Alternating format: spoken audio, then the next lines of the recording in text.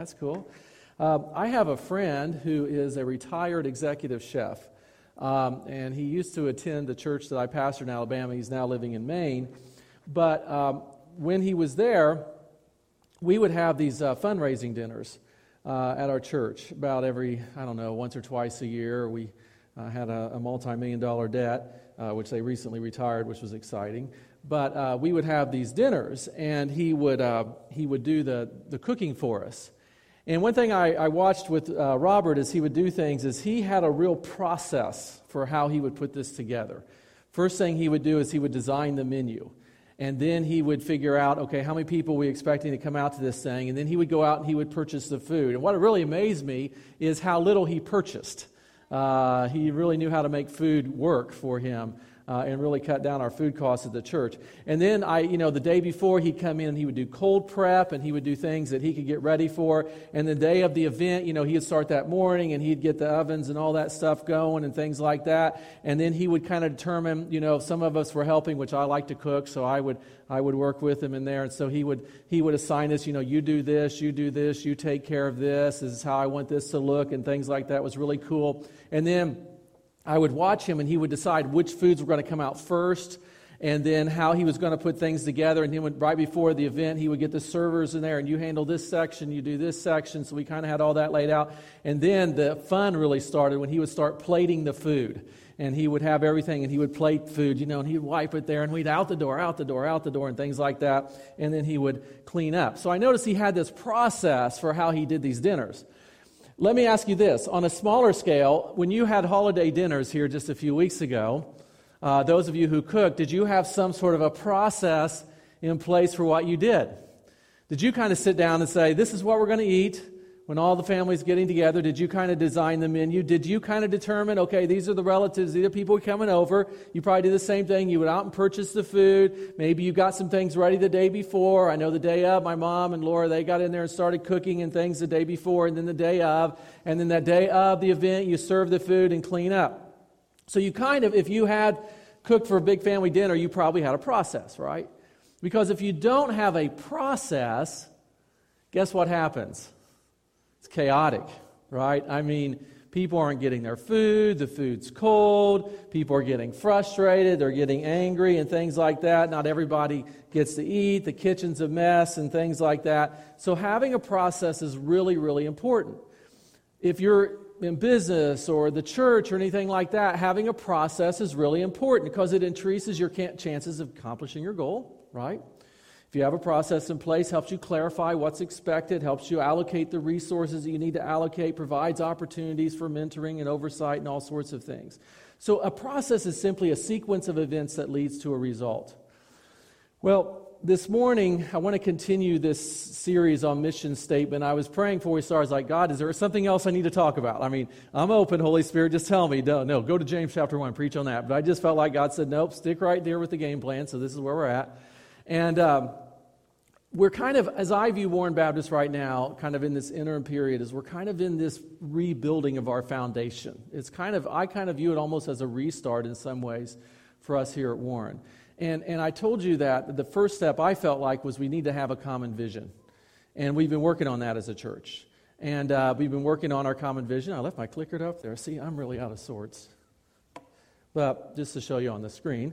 But we've been working on our vision, and our proposed vision, we'll be voting on in a few weeks, is to be a diverse family united in impacting all people for Christ. And so as we sat down as a church, and then later the leadership team kind of fashioned this statement we'll be voting on in a few weeks, we said in the future, we want Warren Baptist to be a diverse church. We want to be multicultural. We want to be multi-generational.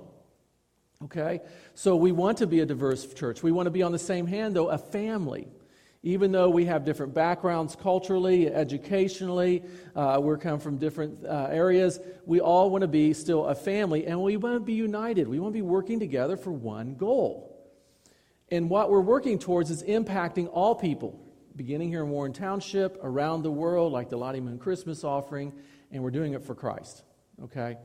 And so this was just kind of, and again, this is not a big theological statement. This is just saying, this is what we want to be as a church in the future. So wouldn't it be cool one day to have this room full of people that we have all different white, black, Hispanic, whatever, yellow, I don't care, all colors of us in here. Wouldn't that be great? Wouldn't it be great to have young people and older people and all of us here and we're all, here together as a family, united by Christ. That's our vision. That's what I would love to see. I don't know about you, but I'd love to see this place full one day of people. And, there's 13,000 people within a mile radius.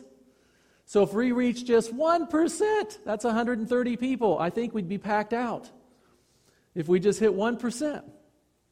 So that's our vision. We want to reflect our community here at the church. Now, to do that, you have to say, okay, if this is our vision, then how are we going to do it? And that's where the mission comes in. That's what I've been talking to you about last week, and I'm going to continue this week, and there's going to be some repeating here and there, but I just want you to get in your head.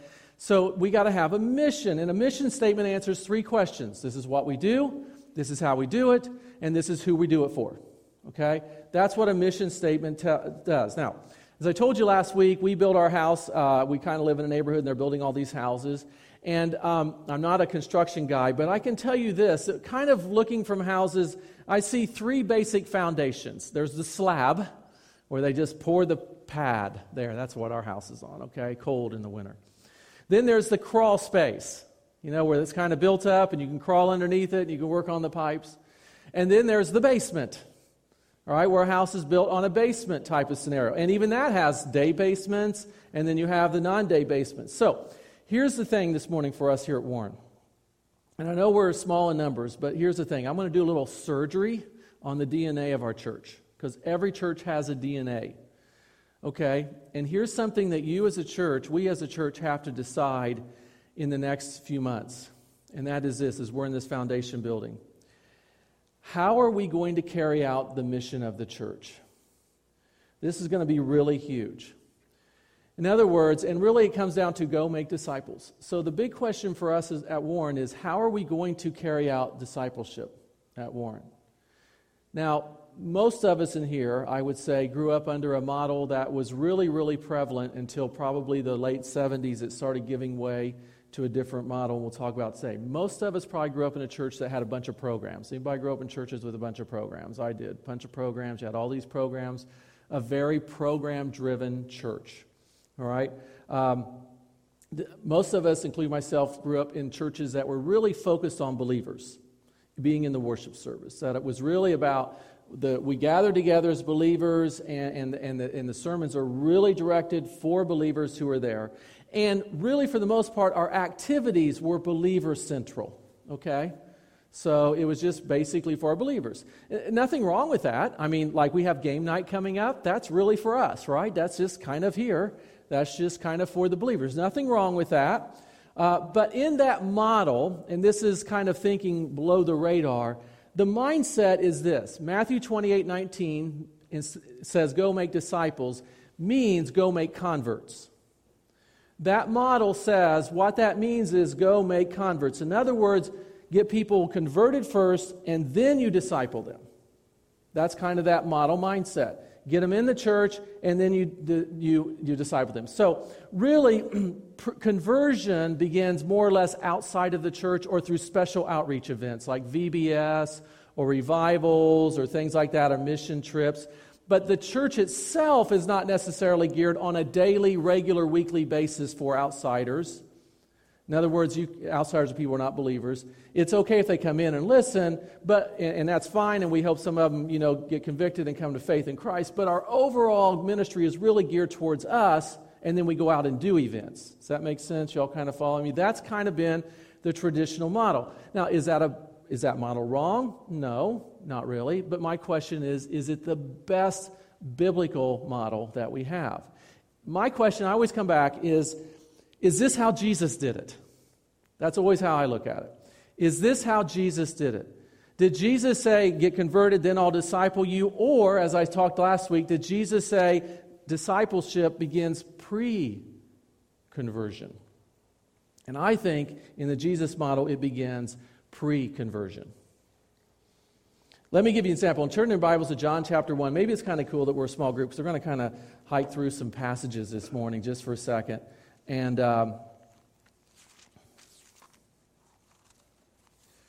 John chapter 1, and we're just going to hike through some passages. We're not going to camp out on one today. I'm trying to give you an overview.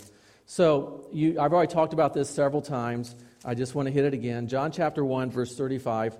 Of course, John the Baptist he's baptized Jesus and things like this, and he talks about Jesus, and it says, and so he's been talking about Jesus, and then it says again the next day, John was standing with two of his disciples. And when he saw Jesus pass by, he said, "Look, the Lamb of God." The two disciples, remember, disciples simply means followers, so these were followers of John the Baptist, heard him say this and followed Jesus. And when Jesus turned and noticed them following him, he asked them, "What are you looking for?" And they said to him, "Rabbi," which means teacher, "where are you staying?" And verse 39, Jesus said, "Come and see." And it says, so they went and saw where he was staying and stayed with him that day. It was about 10 o'clock in the morning. So these guys they're not committed to Jesus yet. Jesus, they're just saying, hey, we're interested. We're kind of curious about you. And so Jesus says, hey, come and see. I believe when you look at Jesus' model, it begins pre-conversion. Just inviting people to come check it out. Walk around. See what I'm doing. Watch what I'm doing. Here's the thing, and I've talked to you about this again, and I keep hammering at it because this is a foundational thing. At Warren Baptist Church, we have to decide if we're going to be program-driven or process-driven when it comes to discipleship. We're going to have to decide if we're going to see that discipleship begins at conversion or if it actually begins pre-conversion and leads to conversion and continues after conversion. Okay, there's difference here in how we do things. What would that look like for us in the future? Well, it might be that we have a Christianity 101 class. A class that's specifically designed for people who are not believers, who are they come into church and say, I don't know. The reality is, most of us grew up in the program-driven model in America where most people had a basic understanding of the Bible, or at least there was a theistic mindset, okay? It's not that way anymore. Have you ever watched those man on the street interviews? I was going to pull some off, but I didn't get time. Where people interview people and ask them, who built the ark? They're like, Moses? And things like that. And to us, it's an easy question. But a lot of people today, especially the millennials, the young, they don't know. We live in an increasingly biblically illiterate society. So when they walk into the church, do we not maybe offer, here's a first step. We have a class called Christianity 101, and it's a place where you can ask any question you want. There's no stupid questions, and this is a place where you can learn about our faith. Again, if you view it as a process, maybe it's hosting Bible study groups in our homes and out in local hangouts. The only problem I see with this area is we don't have a Starbucks across the street. I'm not a big proponent of Starbucks, but it's a great hangout, okay? But, that we don't, but maybe we do a small group somewhere out in a community in a coffee house. Somewhere where people can join us. What amazed me when I was doing church planning in Carmel, there was a lot of Bible study groups that I would noticing and meeting in coffee houses, and I attached myself to a couple of those. But I had a couple that I'd go up and say, hey, I noticed you guys are reading the Bible. Yeah, cool, what you reading? And they'd tell me, oh, that's really neat. And I would engage them. You know what? They wouldn't talk to me much. Like, well, that's nice. And I would go sit down and think, guys, why don't you just say, come on over and sit with us? You never know who out there is searching. You would be amazed how many times, because I lived in Starbucks half the time, you would be amazed how many conversations I would hear going around me about faith from people who were not believers. But they were getting these discussions about faith.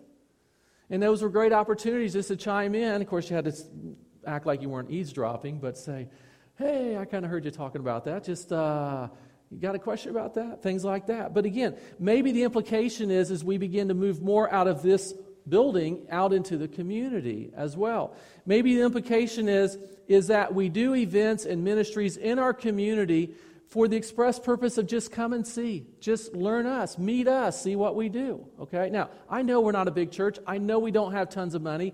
But I bet you we've got a few things we can do. I'll throw you a few of them out there.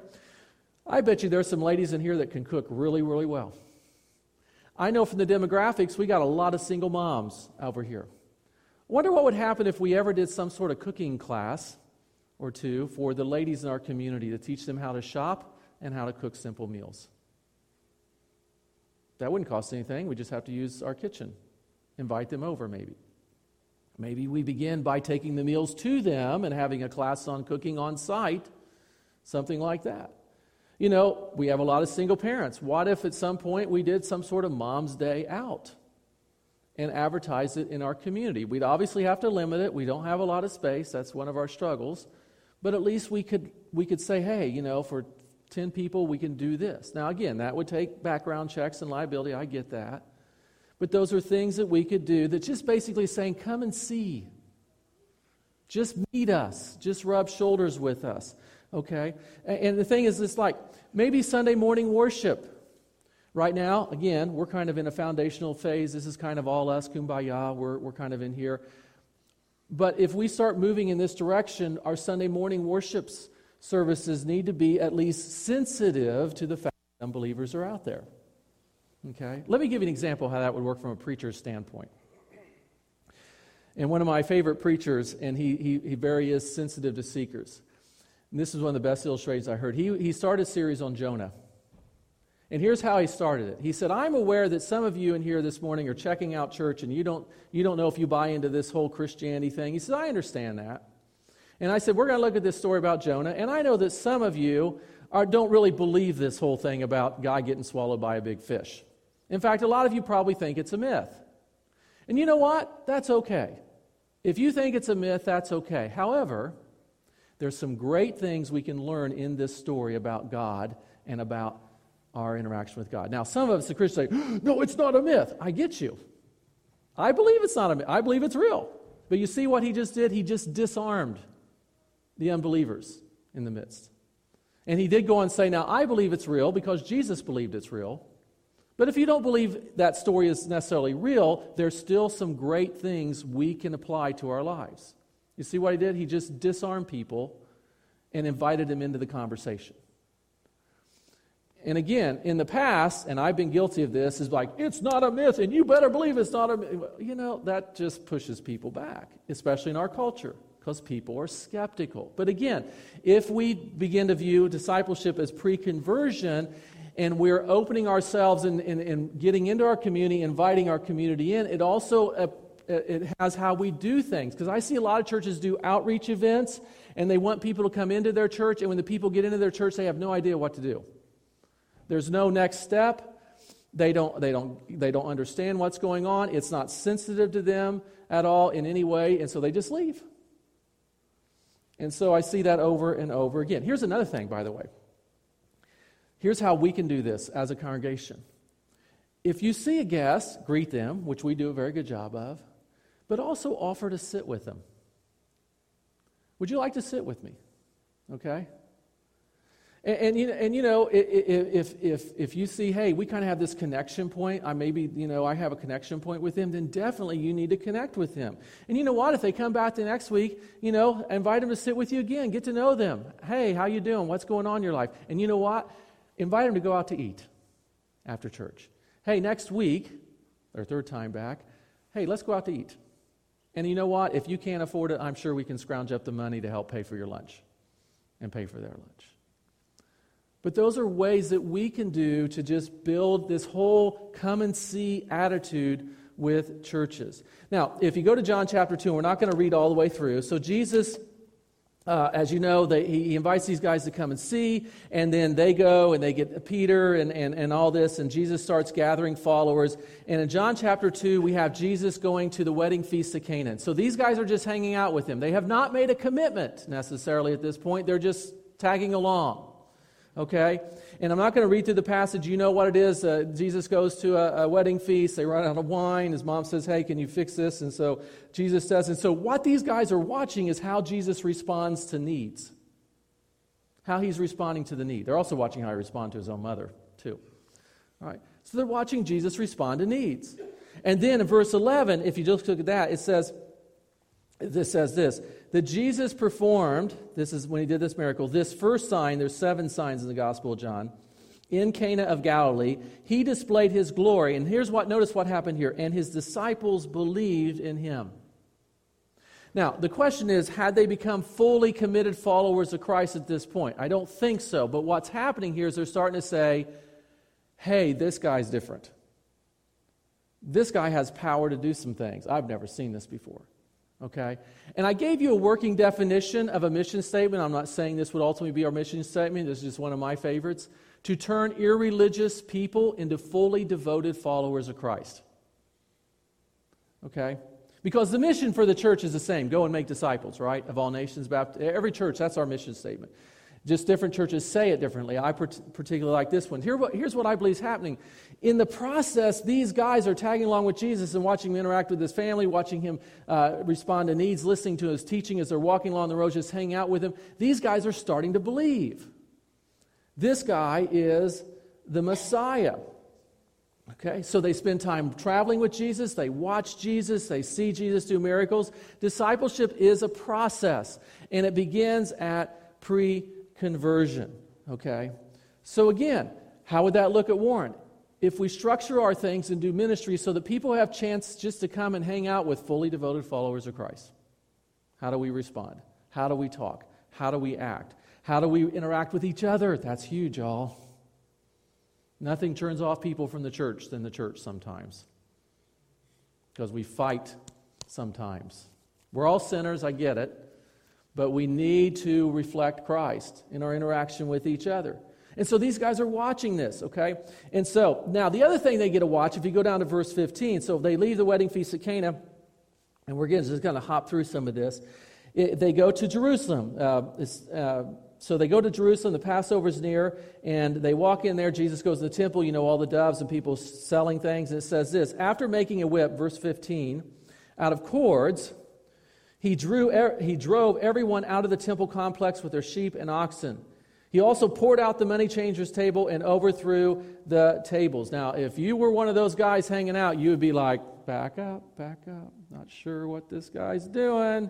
He's gone off his rocker. We're going to get killed, okay? But look at what happens. Here's what he told them. Jesus told them, I'll just look up there. He also told them they're selling doves, get these things out of here. Stop turning my Father's house into a marketplace. What these guys saw right here is Jesus had a zeal for the glory of God. He had a zeal for his Father. So they saw this passion in Jesus here as he does that. Again, discipleship is a process, and it begins pre-conversion. These guys are kind of hanging out. Now, what I'm going to say next, the first time I ran across this passage, it really kind of blew my mind. And this is a struggle, I think, for some of us in the church. And this one really was a struggle for me.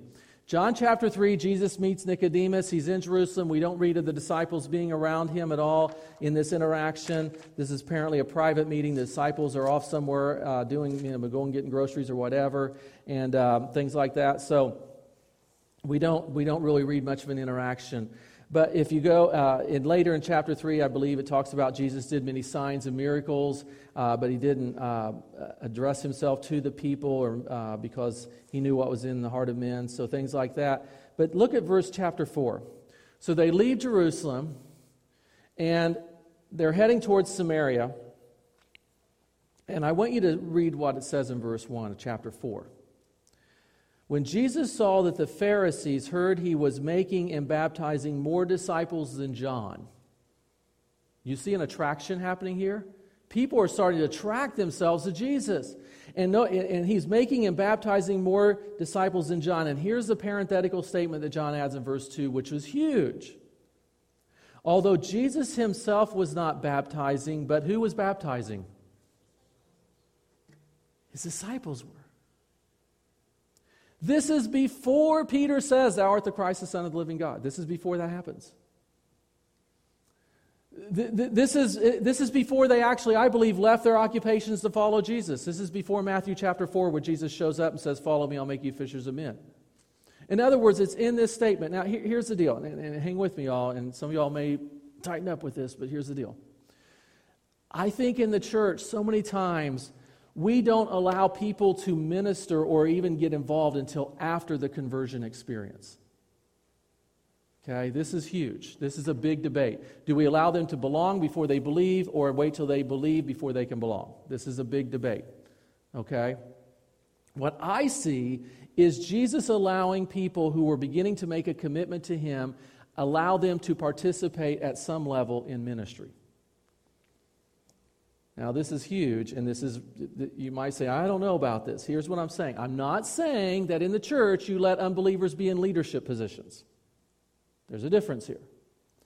But what if, let's say we do a backyard Bible club, and we got some people that are kind of visiting and coming to church, and they say, hey, can I help? Do we say yes?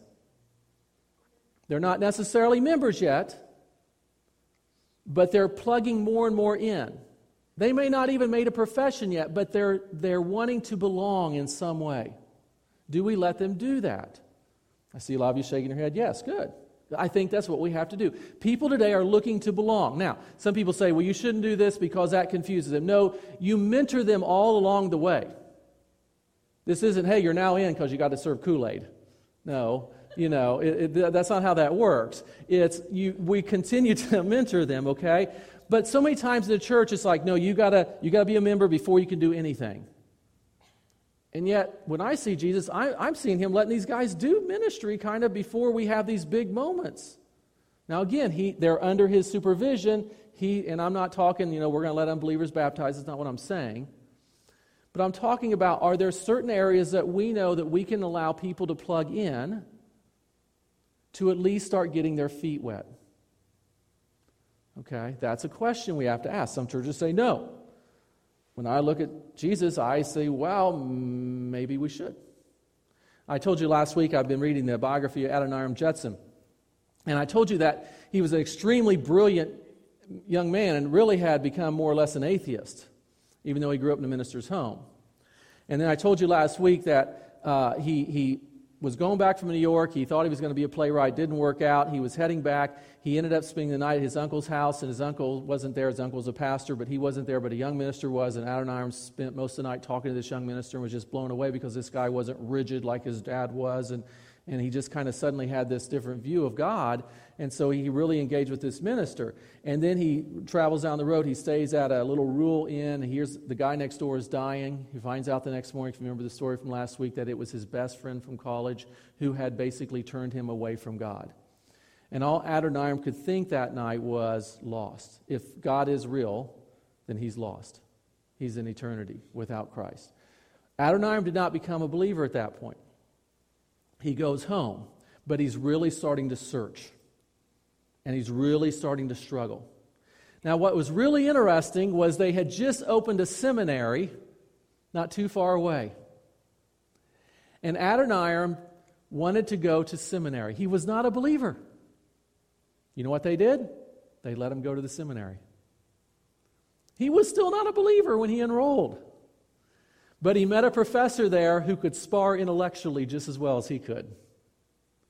In his interaction with students, and in the process, Adoniram became a follower of Christ. And Adoniram became the first missionary from North America to go overseas to the Burmese people. What happened there?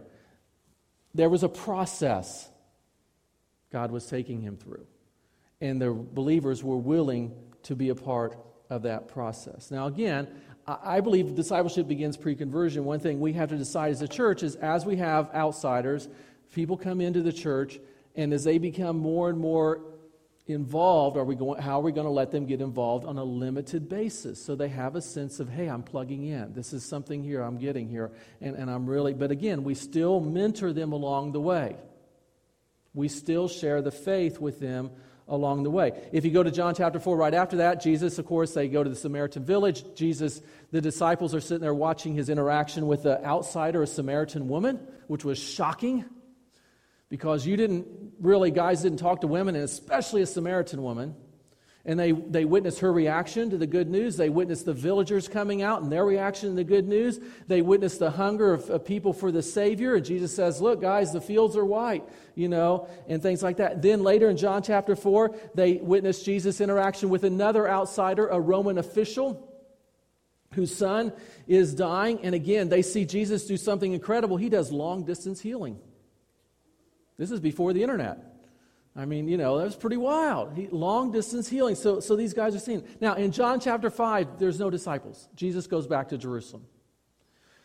And most Bible scholars believe that when you put the timeline of the Gospels together, what happens here is at this point, Jesus lets his guys go home.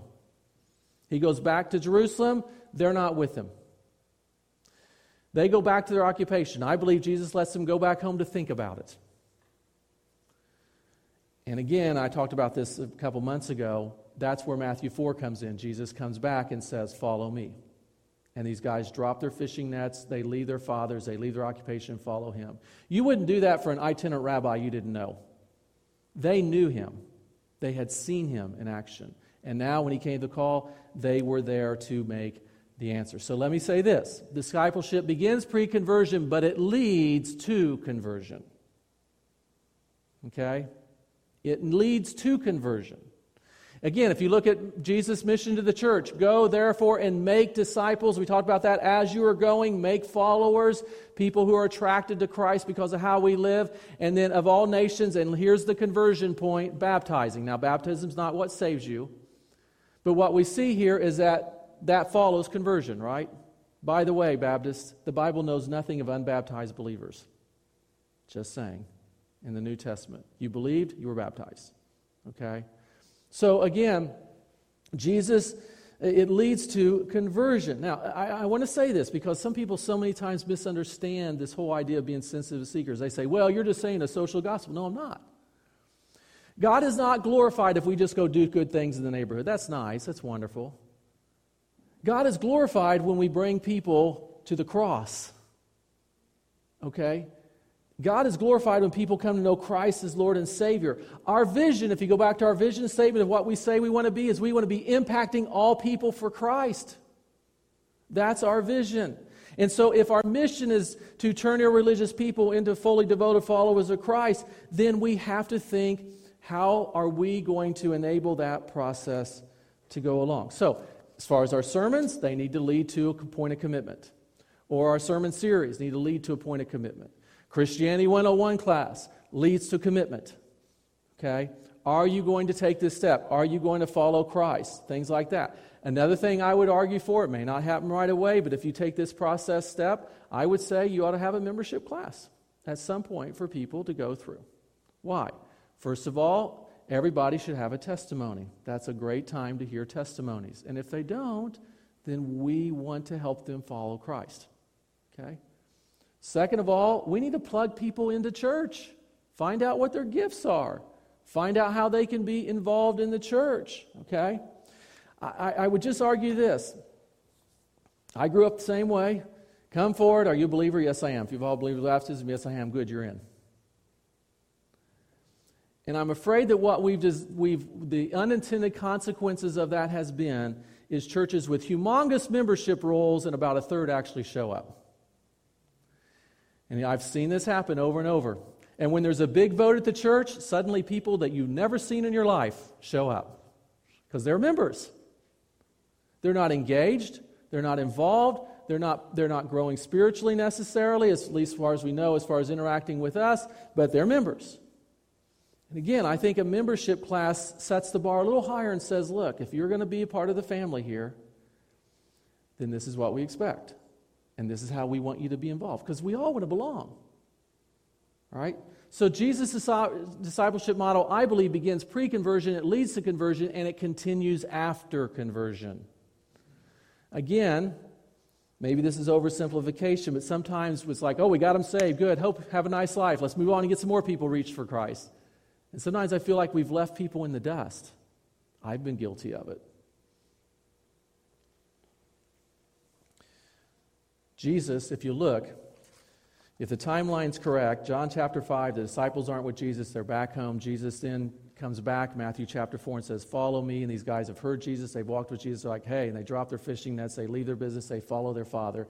If that's the correct timeline, then in John chapter 6, they are now with Jesus again. And I want you to know something or see something here. John chapter 6, verse 46. So the disciples have followed, they have made the commitment. They've left their fishing business. They've left their Father. They're saying, we are in. And here's what I want you to see. John chapter 6, verse 4. It says this. Now, the Passover, a Jewish festival, was near.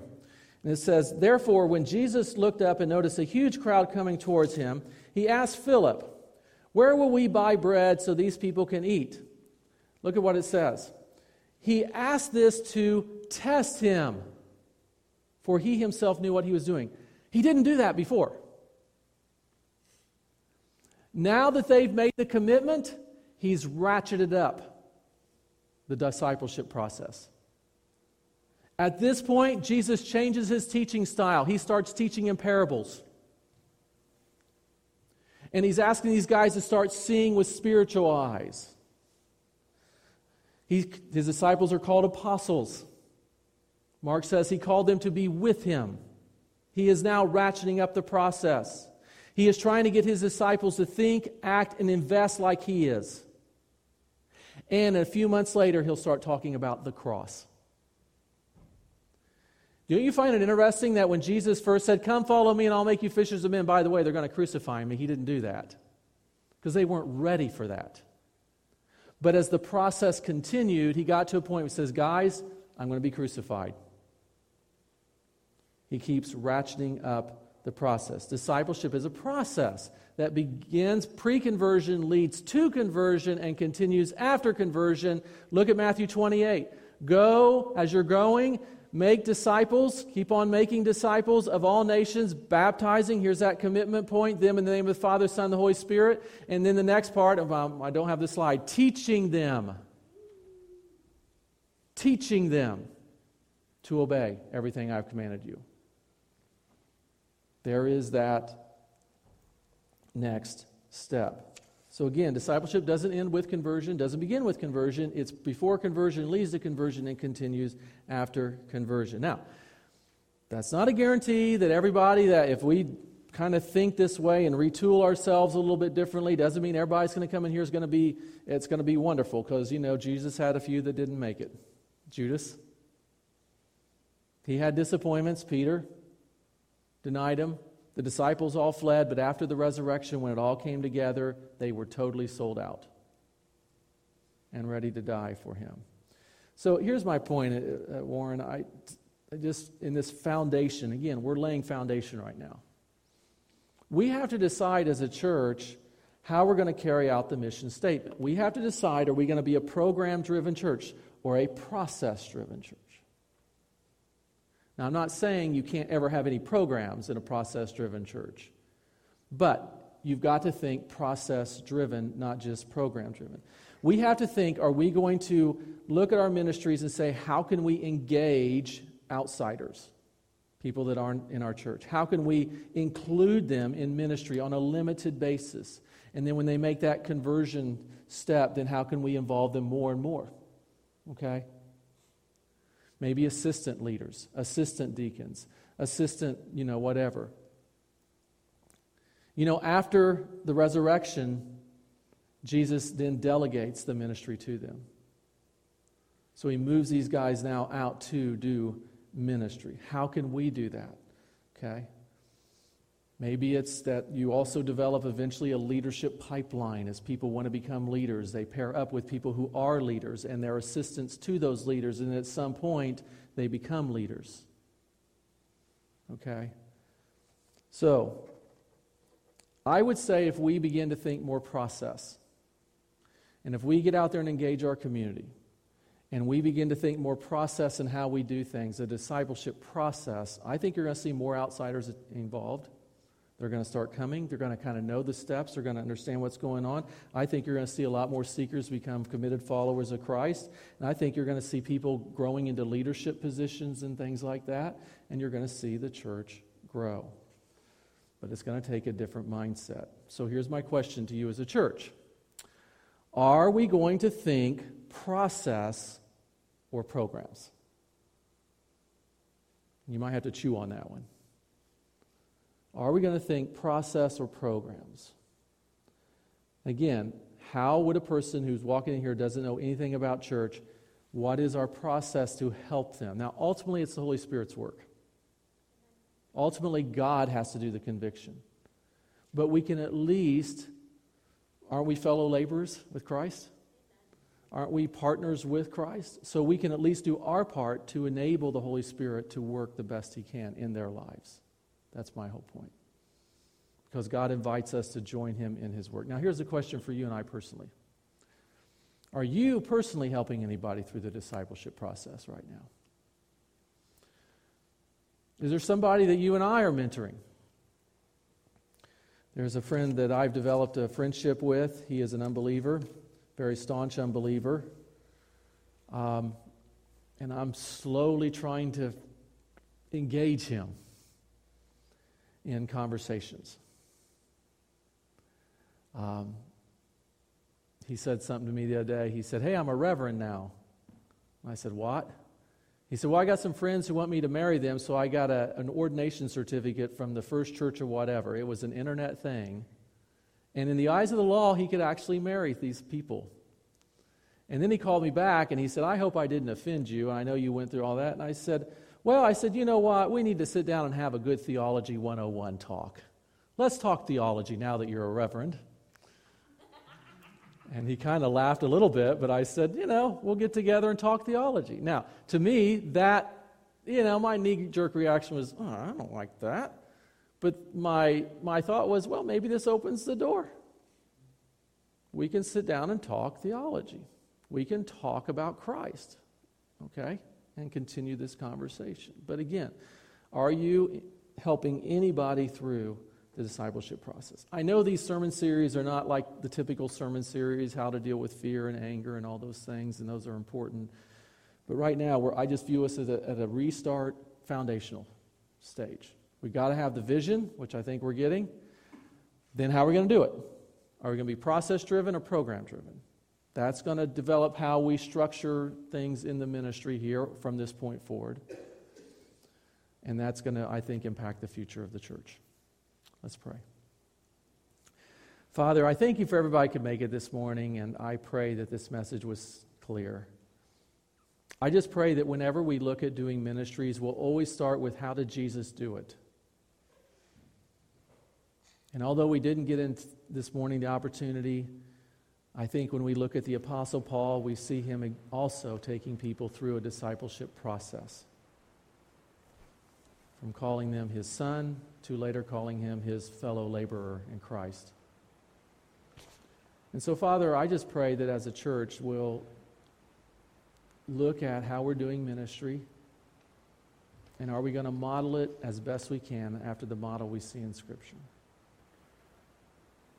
And Father, I know that for a lot of us this is a challenge because we didn't grow up maybe necessarily with those models.